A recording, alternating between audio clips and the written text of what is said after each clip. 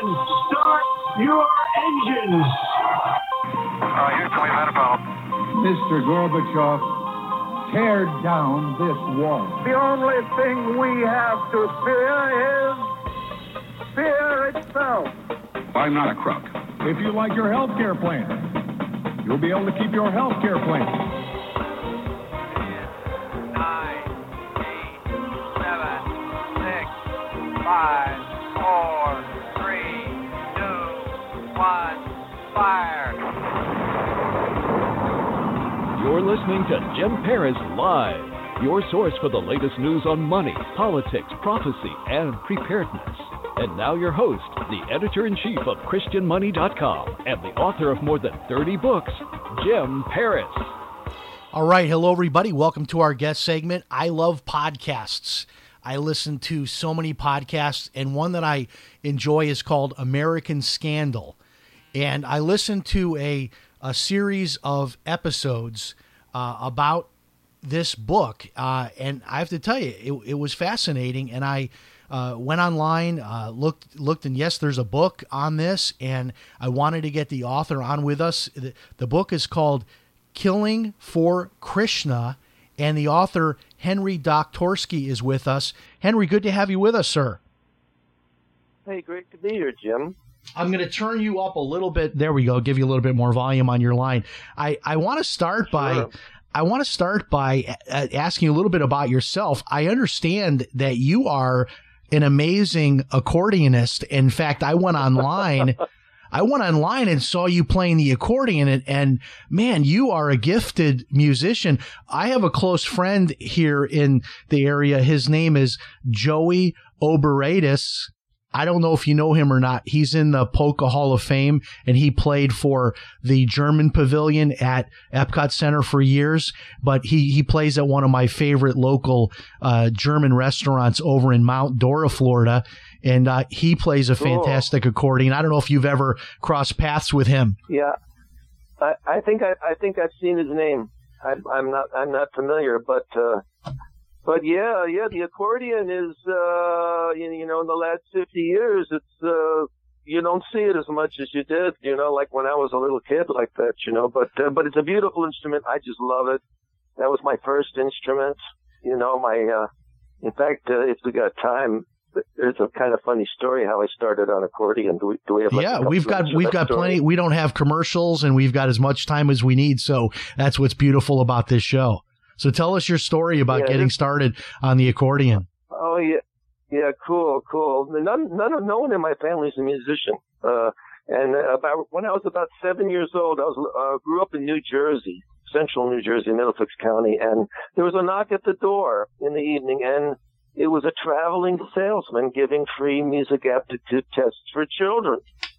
And, of course, today you could never do that, like people are so afraid. But back then, so any stranger could come and you'd open the door and invite him in and stuff like that, So my parents, they said, well, maybe our oldest son, Henry, maybe, give him the test. So they called me into the living room, and this fella had a set of toy orchestra bells. They're just like, flat pieces of metal on a rack. Mattel makes them.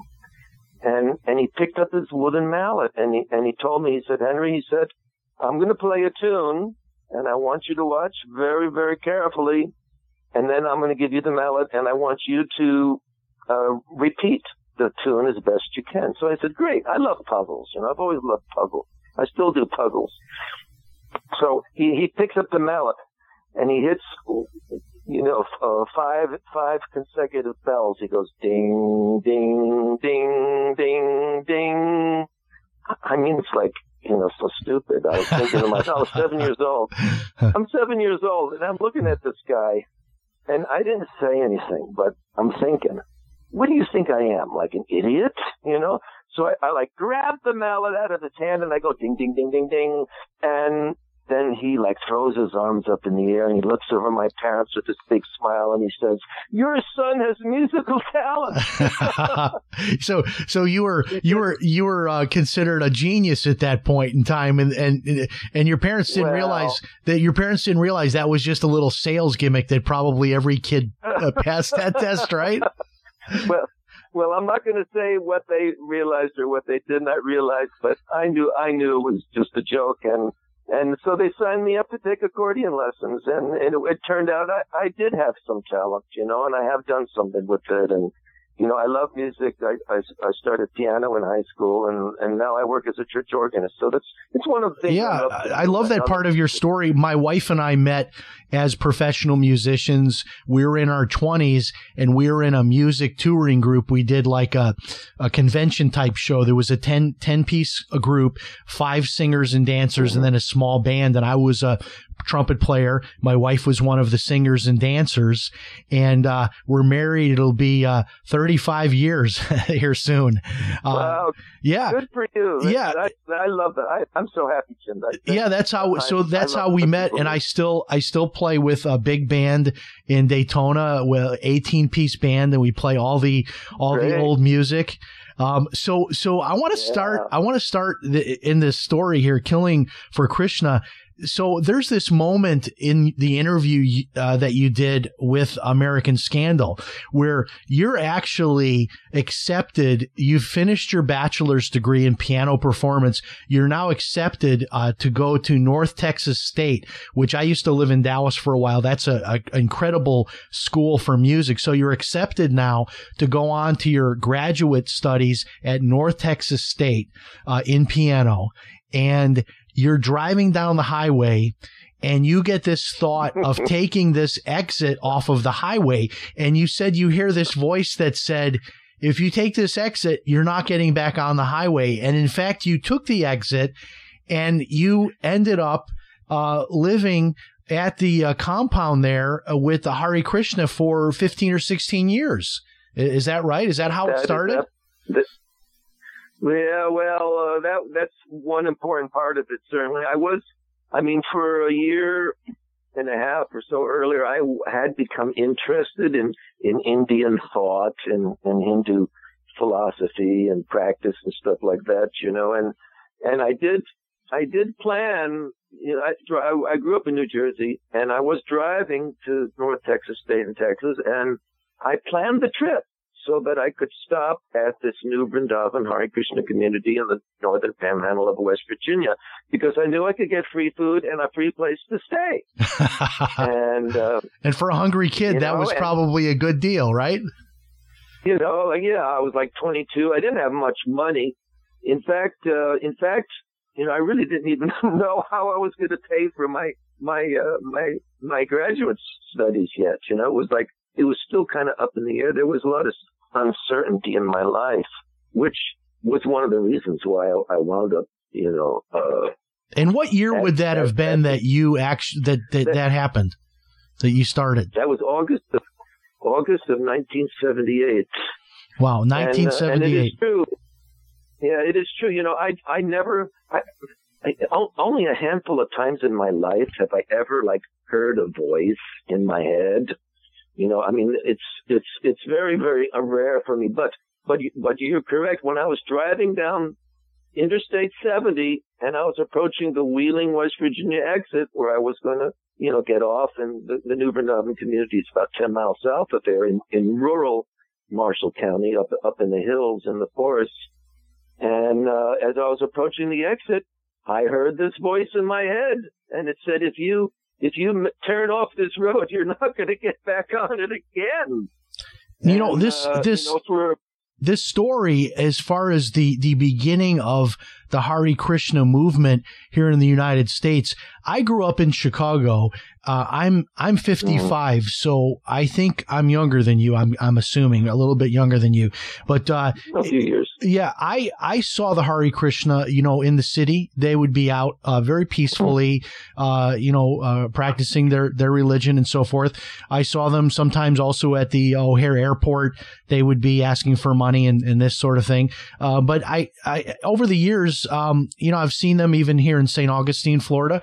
But this story is one that I missed, and I'm sort of a true crime aficionado. I love to read these kinds of books, but I was probably equally fascinated with the true crime aspect of this as I was with the whole idea of kind of the beginning of the Hare Krishna movement. So if I understand it right, the main founder of this, it was like in the late 60s, he comes over on a boat, and he starts with literally no money in New York City, I think in Greenwich Village.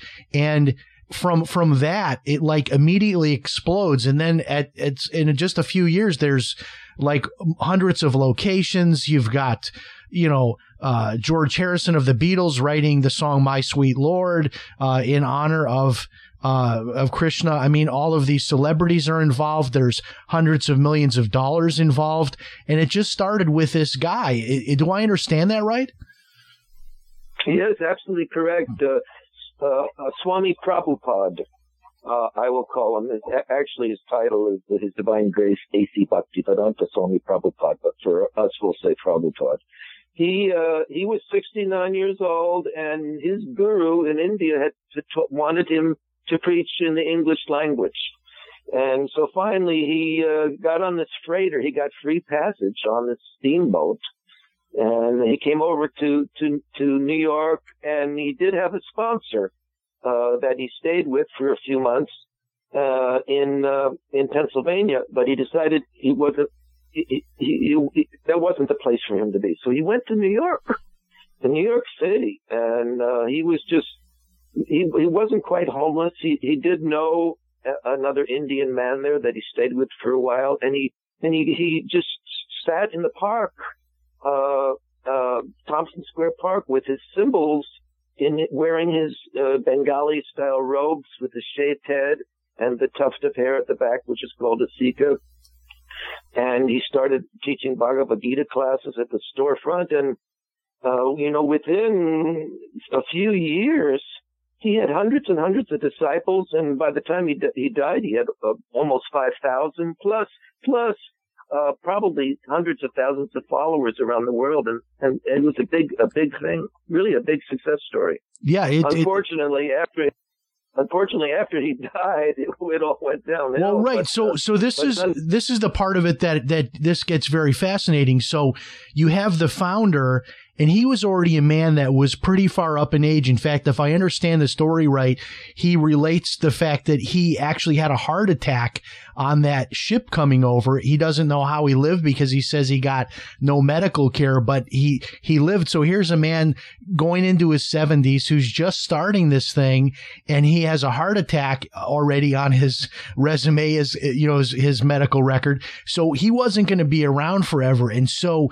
what happens is after his death, this is when the trouble started, when no one could decide who was really in charge. And that's where this Keith Ham individual sort of rises to power. And I think it was interesting too, this Keith Ham, he tried to take power, it seemed like, even before the Swami had died. He claimed to have some special dispensation from him, and he was sort of tarred and feathered and run out of town, but then later came back and actually did end up in power. And is it right that they sort of split up the power over maybe a dozen or so of the top people within Hare Krishna at that time after the Swami died?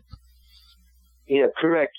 I would not say that everything was perfect even while Swami Prabhupada was still here. There was still fighting, and there were still problems and a lot of stuff. But after he died, things, there was 11 senior leaders who basically, were elected to be his successors, although Swami Prabhupada never appointed any successors.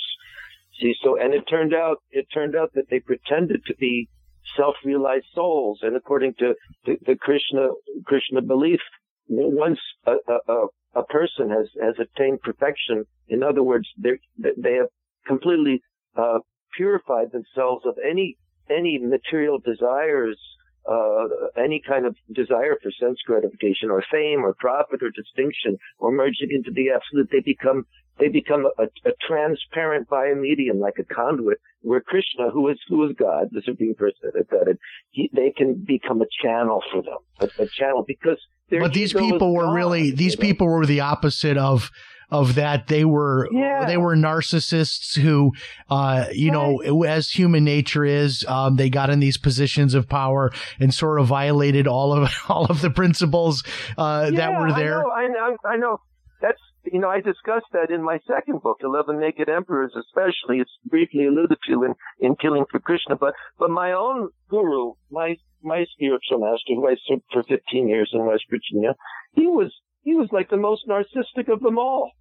But the thing is, see, if you're brainwashed, if you kind of captured, the cult has captured your mind, you can't see this, you're too close. You have to, people who are further away, they can see what's going on. But, myself and hundreds and thousands of others, we were kind of I guess brainwashed is the right word. We were, believing a snake was a rope when actually it was a snake. And and this facility that you were at in West Virginia, at the time you were there, was it completely finished? Because I understand that I've never been there, but I understand it's still to this day like a tourist stop because it's such an incredible facility. Was it still being put together when you were there, or was it finished when you started in 78? I helped build Prabhupada's Palace of Gold.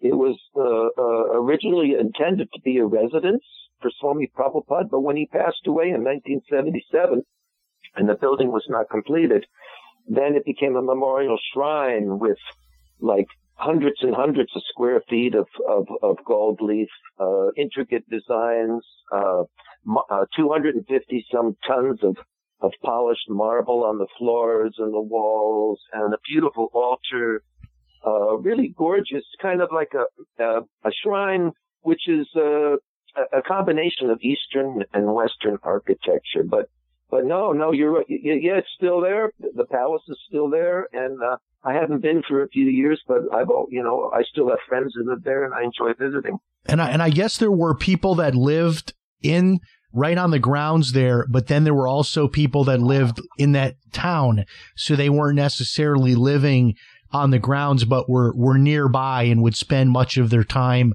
on the grounds there. Were you one that lived actually on the grounds while you were there? Yes, when I first came there in August of 78, I pretty much decided I was going to stay for one semester. All right. I mean, and test it out, because I really was interested in this spiritual practice, that the Hare Krishnas do. And there's a lot of great things about it. I'm telling you, well, for instance, they're vegetarians, and I think that's a really good thing. They don't kill animals, for food, and they do chanting, a couple hours a day. And I think chanting and meditation, I personally think it's a good thing. And that they're quite renounced. Certainly better than killing people.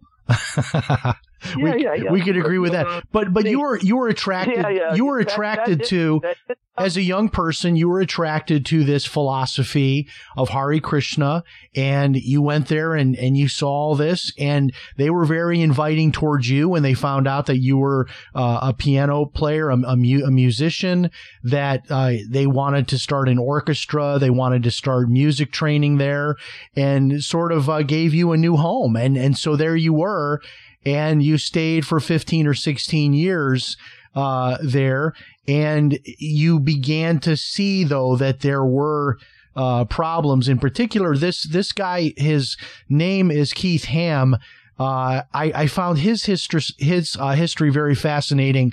He is the son of a Baptist minister, I believe, and he was actually, I think the story goes, he was in an insane asylum, being held in a medical facility, and he was able to get out of there by lying to his dad, saying that he was going to change and all of this. And then his dad gets him out of the facility. And then within a few traffic stops, he jumps out of the car and runs away. And then he goes on to this position over time.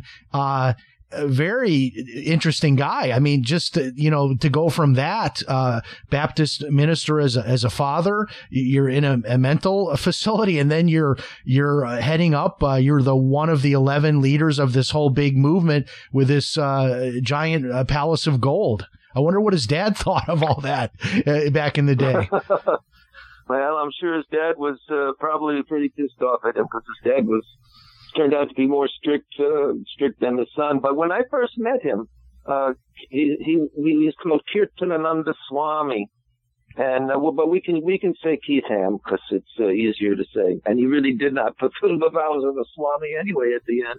But when I first met him, I saw him as a wise and compassionate father, and part of the, I think now, decades later, why I joined that group was because, I mean, my father's a great guy. He's still around. He's 90 years old, but he's very different from me. He likes to do mechanical things. He loves gardening, and I hate gardening. I like music and reading, so we really didn't connect very deeply, so when I meet this wise, Kirtanananda Swami, Keith Ham, and he's so compassionate and intelligent, and he loves classical music, which I adore. I kind of saw him as a father figure, that I had a void in my life, and he filled that. But years later, 10, 12, 13 years later, I started to see anomalies, and I'm thinking, oh my God, this guy isn't what he pretends to be, And this is what happens. This is what happens. You're a smart guy, and so you were there, and anybody could be drawn into something like that. You're there, and then you start seeing things are not adding up, and you have enough sense that you end up leaving. Some people could never have that much confidence in themselves. They would just somehow rationalize what they're seeing and what they're hearing. And because of time, I want to get into the crime part of this, which is just incredible. I mean, this should be a movie. So there's this guy by the name of Steven Bryant, who he was involved with Hare Krishna, ends up becoming a disillusioned follower. He has a van. He's living in his van. He's written a book. I mean, this is all before the days of the internet. If he was around during the internet days, he probably would have had his own podcast, his own YouTube channel. But this guy was all about traveling the country, living in his van with his book, trying to discredit Hare Krishna. So he was like the most active person out there trying to discredit the Hare Krishna movement, and seemed like he was very entrepreneurial about that. And this is where the dark side of all this begins, is with his murder. Is that right? Yes, that was a huge turning point. He lived at New Vrindavan in West Virginia for a number of years. I was friendly with his wife. In fact, I taught his wife used to play violin with our temple orchestra. I was the music director, and I taught piano to her children like that, But at one point, he had a big falling out with the leaders in the community, and he basically his children were basically taken from him, kidnapped, because the wife. He wanted to leave, and his wife refused to go because she was a devoted disciple of Swami Bhaktivedanta of Keith Ham.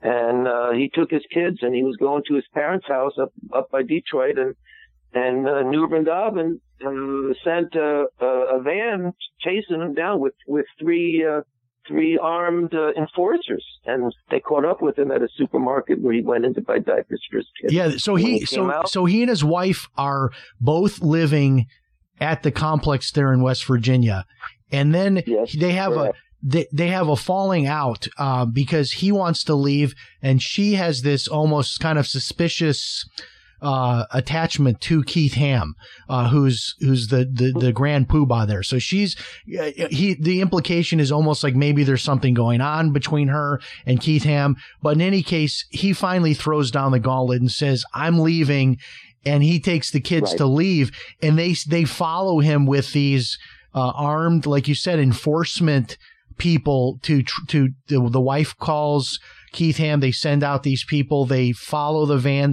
He stops. They end up getting the children back. So he's lost his wife. He's lost his children. And now he's out there with his van, and he's got a book he's written. He's speaking to people. Well, and this goes on for, I guess, a couple of years. And the truth is, about a year and a half. Nobody would listen to what he had to say, though. Isn't that right? Very, very, very few. When he lost his kids, he hadn't started his book. That gradually came about when he was talking to so many former residents, and they would tell him horror stories about child abuse, scams, fundraising scams, and even a murder, which took place at New Vrindavan in 1983. That will be covered in my next book called Guns and God. But yeah, he started to collect his information and put his ducks in a row, and he did this book, and then I will say one, he's a very passionate man, all right, and he threatened violence to Keith Ham, and that was something that Keith Ham's followers and disciples would not tolerate. So they decided, better before he kills our guru, we're going to get rid of this guy. You know, that's the better thing, and that's what happened. They hunted him down and they shot him in twice in the face. You know, in Los Angeles, where they finally caught up to him. So this is all the way across the country. So you've got the complexes in West Virginia, but Steven Bryant is in Los Angeles. I guess this is at night. He's asleep in his van and he hears somebody, and he recognizes the shooter as someone that was from Hare Krishna, and at least that's the dramatization in the podcast. Mostly correct. Yeah, and he was shot 2 times.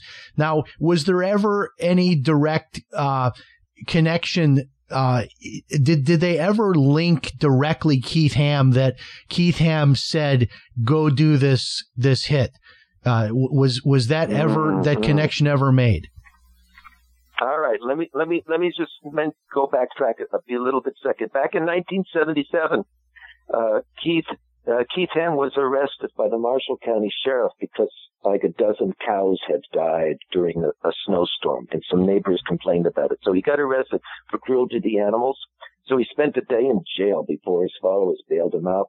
After this happened, he said, "I'm never going to jail again. You guys got to take care of me." So he took his name off of all the properties, off all the legal documents, you know, so that if there was any crimes or things happened, he could not be held responsible. And as far as this murder of Steven Bryant, which Killing for Krishna, my book, is all about, he only talked about it to his confidant, all right? And his confidant, whose name was Howard Wheeler, would talk to others about organizing this murder conspiracy and hunting down this Steven Bryant guy. So Keith Ham was very, very, very careful about keeping his nose clean, you know. But and when he went to court, all right, in 1991, and he was found not guilty of this murder, all right, because they didn't have enough evidence. Other people went to prison for it, yeah, some of the accomplices. But Keith Ham, he was never legally implicated, although the evidence shows that he certainly encouraged it, all right? But he was very careful. Now, his lawyer, if I understand this correctly, I've got one of the Wikipedia pages up on this. His lawyer was Alan Dershowitz, and so the charges ranged, including child molestation and other things, but it looks like there was maybe a partial conviction on some of the charges, but then ultimately it was all thrown out because Alan Dershowitz was representing him, and in the Court of Appeals, it all got reversed. So he never had to spend any real time in prison. Is that right? Well, let's say that the big trial was 1991. His attorney was James Lees, and he got convicted on several of the charges, but not the murder charges. There was a whole slew of charges, all right? And he was convicted, and he spent like 100 days in jail as he filed for the appeal. And then once the appeal was filed, or let's say the motion was the government, the prosecutors let him out of jail under house arrest. So he spent 2 years under house arrest. That's when they hired Alan Dershowitz. And Dershowitz is like very expensive, but he's very good. He got O.J. Simpson out. Right. And right. Klaus von Bülow and Mike Tyson and these guys. You know, he's famous. In fact, I've got Dershowitz's book. He's got a kind of a biography that he writes. He does mention Keith Ham in there for like 2 pages or something like that. So Dershowitz was the brilliant mind, which reportedly cost several $1 million of community money, but Dershowitz argued that the whole thing was, you know, there were technical things wrong, and then he was released. All right, and he came home triumphantly after that. But then 3 years later, they went to court again. They tried him again, and this time he pleaded guilty, and he spent 8 years in prison. Okay, so he did ultimately go to prison. And yeah. So what was the difference? Were these newer charges? I think they were racketeering charges. Right. Is that what they were? Right. Originally, the other 1991 trial was about racketeering, and there was about 12 or 15 separate incidences that were, you know, individual charges. Now, in 1996, when he went to court again, the thing that he had to throw in the towel, because the guy who pulled the trigger, his disciple, Thomas Drescher, who shot Steven Bryant in Los Angeles, and who was caught a week later, all right, and was sentenced to life in prison. He's been in prison now since 1986, and I corresponded with him. I got about 200 letters that we mailed back and forth to each other. So in 96, this Thomas Drescher, the murderer who pulled the trigger, he loses his faith in Keith Ham as a self-realized soul, as a saintly man. And he realizes now this guy is molesting boys, all right? He believes the rumors now. So he goes, he talks to the prosecutor and he says, I'll go to court now. I'll go and testify that Keith Ham is the one who ordered me to, knock off, to eliminate Steve Bryant. And when Keith Ham's lawyers heard this, they know no one's going to, deny that. So rather than go to court, Keith Ham just said, okay, I'm guilty of mail fraud, which was the smallest charge on the whole list, and the judge sentenced him into 20 years in prison. He served 8 and then he got out. And he was released because of health issues. Was there something else about someone that testified that went into witness protection because of their testimony? That could have been Randall Gorby. Randall Gorby was not a Krishna devotee. All the murder conspirators were Krishna devotees, except this one. He was a friend of the community, the friend of the New Vrindavan, West Virginia community. And he was involved in the murder conspiracy. And he became a government informant. So his phone calls to important people at the Krishna community were recorded by the state police. All right. And then his house, like 2 days later, after the murder, Gorby's house explodes. There's like a gas leak. He lights a cigarette. He's blown through the roof. 40% of his body's got 3rd-degree burns. The guy's like dying, He recovered from it in the hospital. And that's when the state police or the prosecutors or the feds, whatever, put him into federal witness protection. They moved him away to a secret place, and so he was a very important person in the trial. Now, there was a lot of things going on here, just to give people sort of a buffet of all the things that were happening. We had, obviously, there was the murder that we're talking about now, but there was another murder as well. There was also a lot of financial scams going on. There were sexual abuse of young boys in particular. Is that right? Yeah, some girls, but the boys was horrible because I mean, we none of us knew this at the time. You know, I mean, of course, the boys did, but they're going to keep their mouths shut, you know, because no one's going to believe them. Here's a story. When I started, now I lived there 15 years, and I thought it was a great place. I knew there was problems, all right, but I didn't know that there was like child sexual abuse. I didn't know that there was, you know, murders and this and that. You know, I thought it was a great place. I had mostly a good time. So I started doing my research. All right.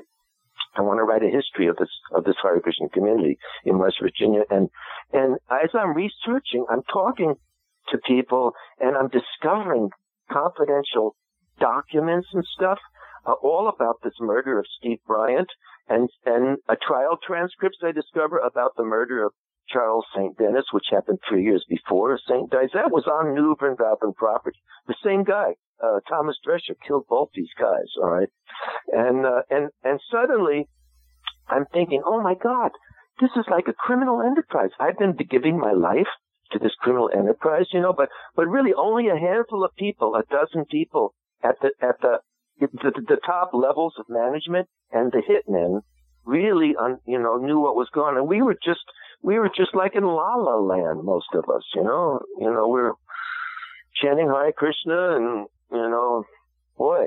And this was obviously well hidden, or it wouldn't have, that particular location would not have exploded like it did with so many people there, and it continued to grow. Tell us a little bit about the murder of Charles St. Dennis, which, as you mentioned, happened 2 years before Steven Bryant, and his body was actually found on the property or near the property. Isn't that right? Yes, correct. Before I answer that, I just wanted to tell you one quick thing about some of the stuff undercover. I was talking about the boys. The ashram, some of the ashram teachers, some of the school headmasters, all right, had a thing for sex with boys, all right, but the boys really couldn't talk to anyone. And I'm just going to tell you one example. When I started doing my research and I discovered all this, I found out, I contacted this lady in Columbus, Ohio, who used to live at the community, all right? And she told me the story about her 7-year-old son. She said her son lived in the boarding school at the community, and the Krishna schools, you don't see your parents, except maybe once a month or something like that. It's a boarding school. And this boy, when he first came to New Vrindavan, he spent a week with Keith Ham, the Swami, in his cabin as a personal servant. And we all knew that boys would come in and out of there, just like an altar boy at the Catholic Church or something, you know. I mean, who's going to think that the priest is doing stuff, I mean, and most priests are wonderful, wonderful, wonderful men, but there are, some perverts, I'll call them. But anyway, so she's telling me she didn't see her boy for like several months. And then when she finally saw him again, this 7-year-old boy tells her, hey, Mom, when I first came here, I had this really great honor. Out of all the boys in the school, Keith Ham selects me to be his personal servant and live with him. And then the boy tells his mother, and you know what he did? He fondled my genitals. And the mother, couldn't believe she heard that.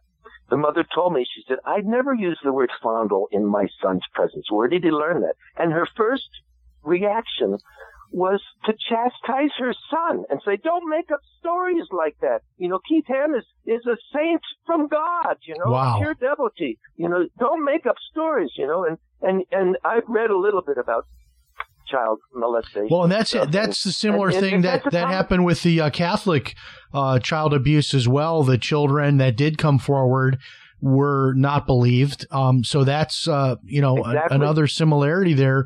And all of the, all of the tenets of their faith system, this Hare Krishna faith system, were violated, but they did a great job of keeping it quiet for all those years. Even someone like yourself, having lived there for a decade and a half, right. You were not aware of it.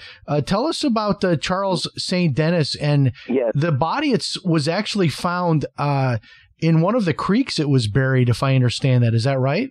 Yes, it was carefully planned. Okay, Charles St. Denis, and I knew him also. I was not friends with him, but I knew him, and he was a big guy. I didn't think he was like particularly good looking, but a lot of the women there just like couldn't resist him. All right, and he had lots of lovers and lots of children with different women and stuff like that. And at one point,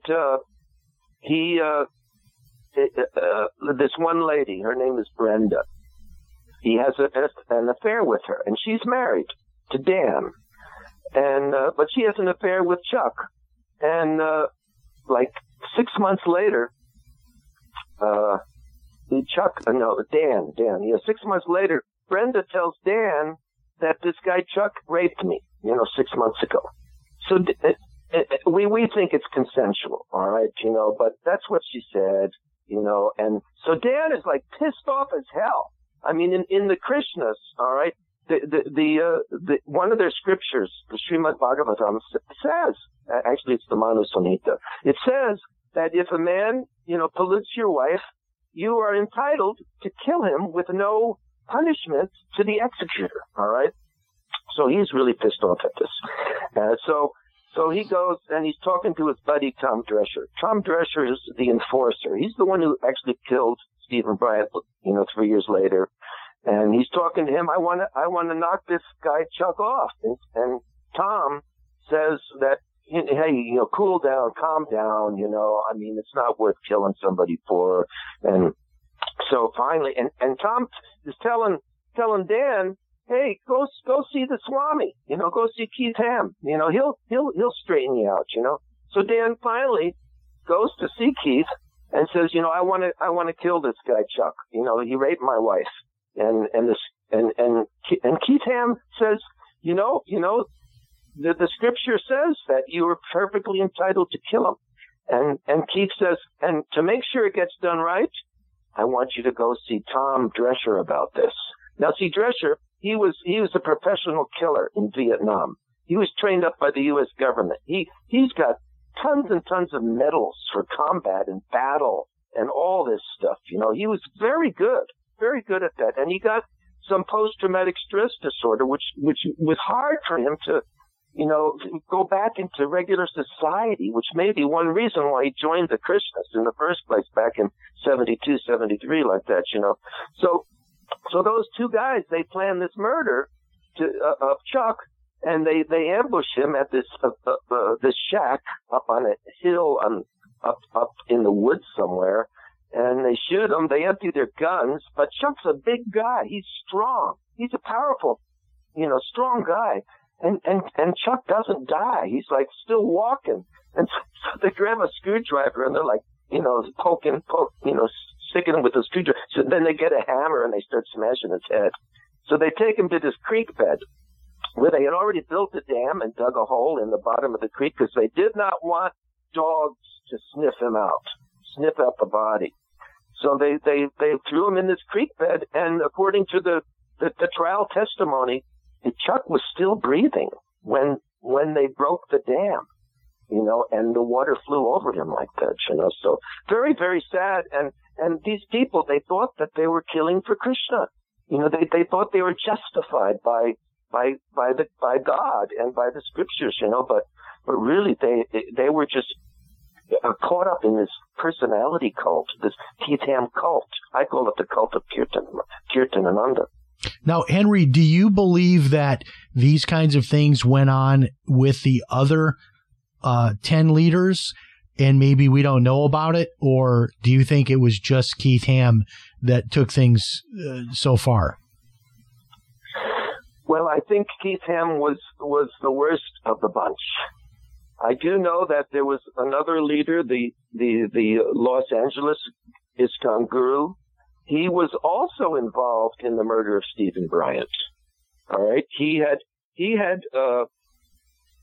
his enforcers in Los Angeles that were also hunting him, and they were helping Thomas Drescher to find Steve Bryant so that they could knock him off, and he was involved also, but he was never charged with anything.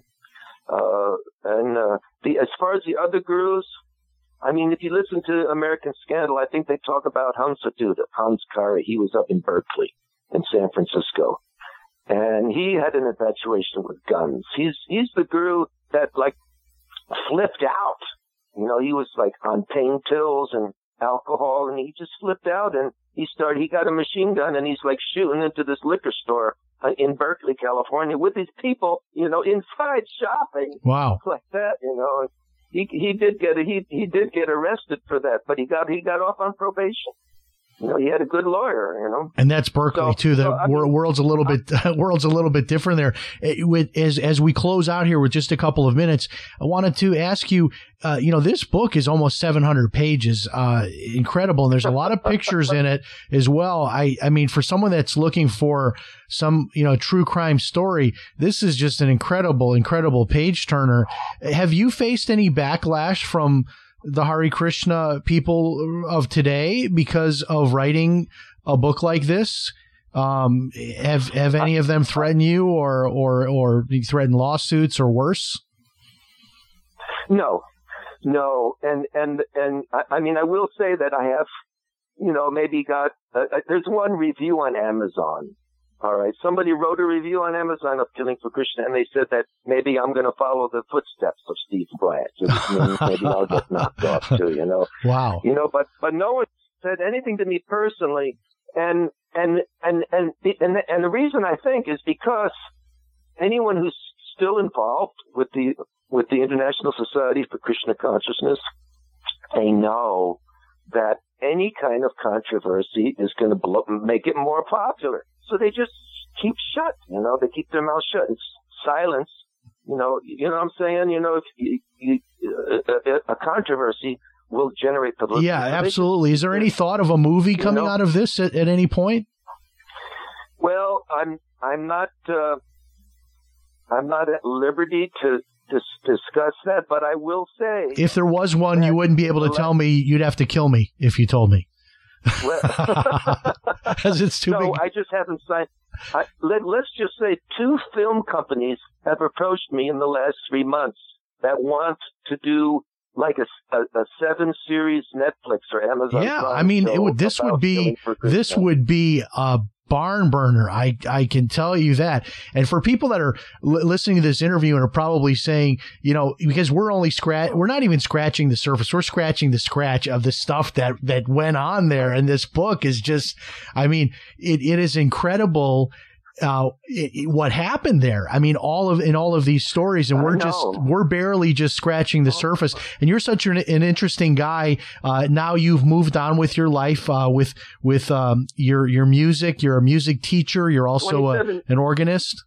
27 years ago, I left. Yeah. And so you survived all this and you moved on. And, if you look me up online, you'll see my story. My own brother, who was my accountant, wiped me out financially back in 2001. Oh. So I felt like I had, I wanted to kill myself, but I decided, no, I'm not going to do that. I wrote a book about it and I kind of embraced what happened to me. And I'm now more popular than ever because of what happened to me. So I think these are positive things that we do, right? We take something negative that happened and we turn it into a positive. And you're certainly not just sharing this story, but you're also giving people kind of the blueprint of cults that are out there today that could draw people in and terrible things could happen. And you've got to know when you're crossing that line and getting involved with a dangerous group such as what was happening back in 1978. Right. That is the subtitle of my book, Killing for Krishna, The Danger of Deranged Devotion. That's the thing. If, then you're going to be, oh man, all nasty things are going to happen, Henry Doktorski, we appreciate you being here tonight, sir. We thank you so much for your time, and the book is available on Amazon.com for people that want to get it. Do you have a website that you'd like to share with us as well? Yeah, well, henrydoktorski.com. It's my name. You can probably put it on a link somewhere. But, yeah, we'll link it on our social media, and it's spelled D like in David, O-K, T like in Thomas, O-R-S, like in Sam, K-I, Henry Doktorski. Correct. The book is called Killing for Krishna. We hope you come back once there's a movie deal. We can talk a little bit more about this. Thank you so much for being with us, sir.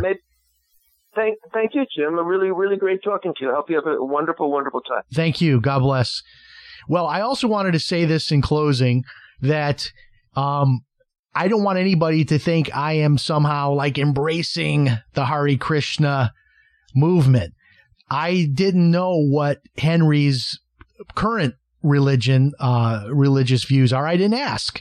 But he talks in some loving terms about the Hare Krishna movement, and that's his right to do that. I certainly don't embrace Hare Krishna. He seems to still have good feelings about what their true beliefs should have been at the time, but then turned into all this dark stuff.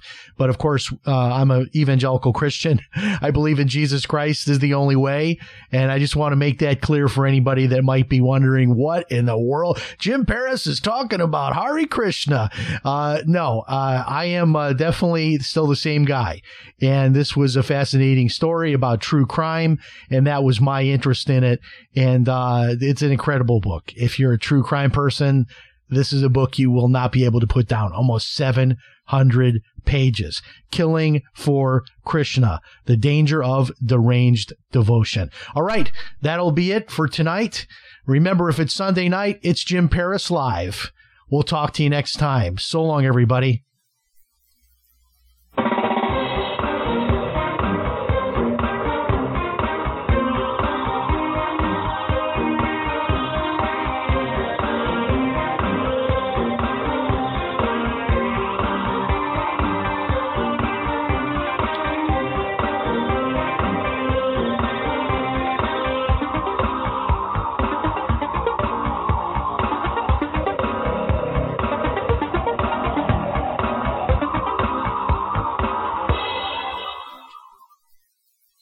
With the Lucky Land Slots, you can get lucky just about anywhere.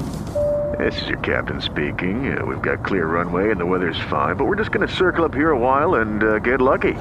No, nothing like that. It's just these cash prizes add up quick. So I suggest you sit back, keep your tray table upright, and start getting lucky.